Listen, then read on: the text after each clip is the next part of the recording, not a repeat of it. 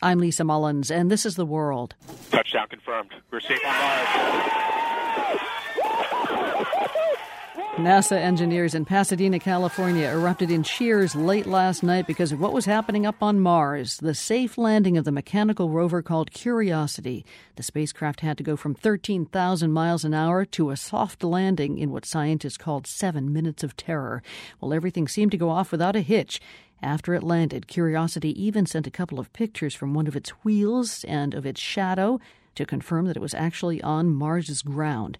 So what's Curiosity going to do next? Bruce Barraclough is project manager for one of the 10 scientific instruments on Rover. Bruce, thank you, by the way, for staying awake for us. You've been awake for how long now?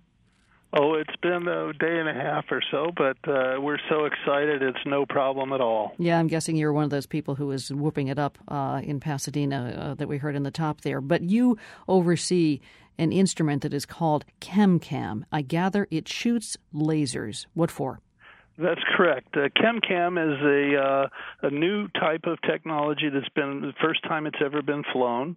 The ChemCam stands for chemistry and camera, and as you might gather from that, it does two things. It tries to get the chemistry of samples out, the soils or rocks on the surface of Mars, and it also takes pictures of these targets that we've been shooting. The chemistry part is enabled by a technology called laser-induced breakdown spectroscopy, which is a fancy way of saying that we shoot a very high energy density laser at a target. It gets so hot that we turn it into a vapor or a plasma. As that plasma cools in the Martian atmosphere, it gives off photons, light, and based on the color of that light, we can tell what that target is composed of. So our instrument is supposed to reach out up to, say, 7 or 8 yards and be able to identify the composition of soils, rocks, things like that. So just to be clear, ChemCam has kind of like an arm, and it reaches out to grab a bunch of rock and then basically vaporize it? That's the arm on the rover, and that does exist. But if you've seen a picture of the rover, you'll notice that there's a tall mast that sticks straight up, and there's a white box on the top of that mast. That's where the laser emanates from. So it shoots a laser much like your laser pointer that you use to give presentations. And then we can interrogate the samples remotely, so we don't even have to get near them to be able to tell what's going on at a distance. So when you look at the vaporized rock, what do you find out? We find out the elemental composition, what elements there are and what the abundance is, and from that we can deduce what the rock type is. So we can actually tell you what rock type it is based on the chemical composition that we get from the returned light from the target. Now this is important because the place that Curiosity landed is this crater, the Gale crater, which supposedly has like the contents of the geologic history of the entire planet of Mars. When you find out what kind of rock it is that the spectrometer has identified, what do you do with that information? What does it mean? Well, we're hoping to examine the history of this crater and use that as an analog for the past history of Mars. If you look at the mound of rocks, Mount Sharp or Aeolus Mons, that's the large mountain in the center of the crater, it's layered, and as you drive up through these layers, you're going through the history of Mars into the deep past.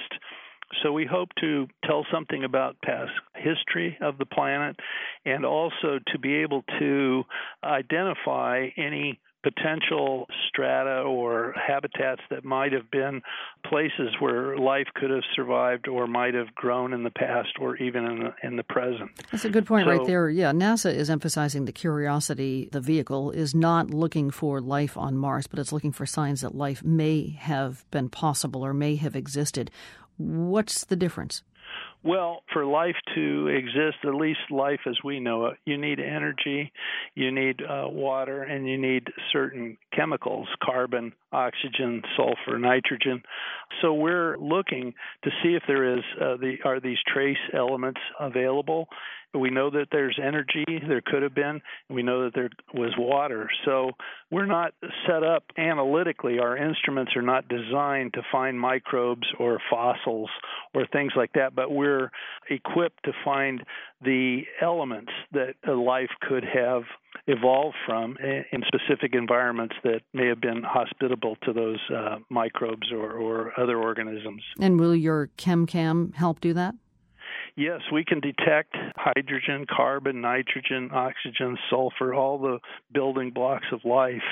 And what we hope to do is find areas of interest at some distance from the rover.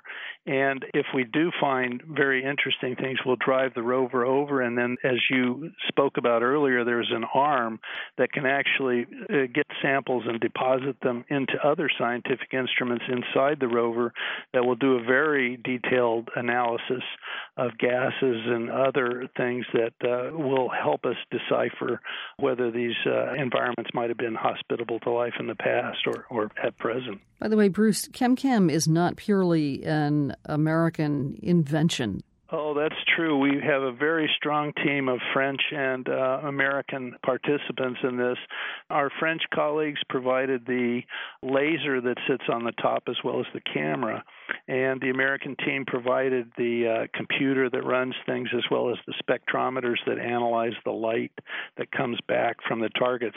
A very close collaboration, and hope to carry that forward into future missions. What's the interest of the French and of Americans, or versus Americans, in something like this? Well, science is a universal undertaking, and we have colleagues all over the world that are dying to participate in these very, very interesting missions. We're all interested in the same sorts of things. What's the history of the planets, history of the solar system? How did life evolve? Is there life elsewhere? The MSL project has a number of foreign countries that have participated in this: Canada, France, Spain, Russia, U.S. So it's a very international project, and it goes to speak to the universality of scientific interest around the world in these type of problems. Bruce, when do you go off and have well-earned sweet dreams? I'm hoping in about 6 hours, and I hope I've been coherent talking to you. Yes, indeed you have, and congratulations on the successes. Well, we're very excited, and we hope your listeners will want to follow some of the exciting developments that come up in the next few weeks. Great. Bruce, thank you very much. Thank you, and have a nice day.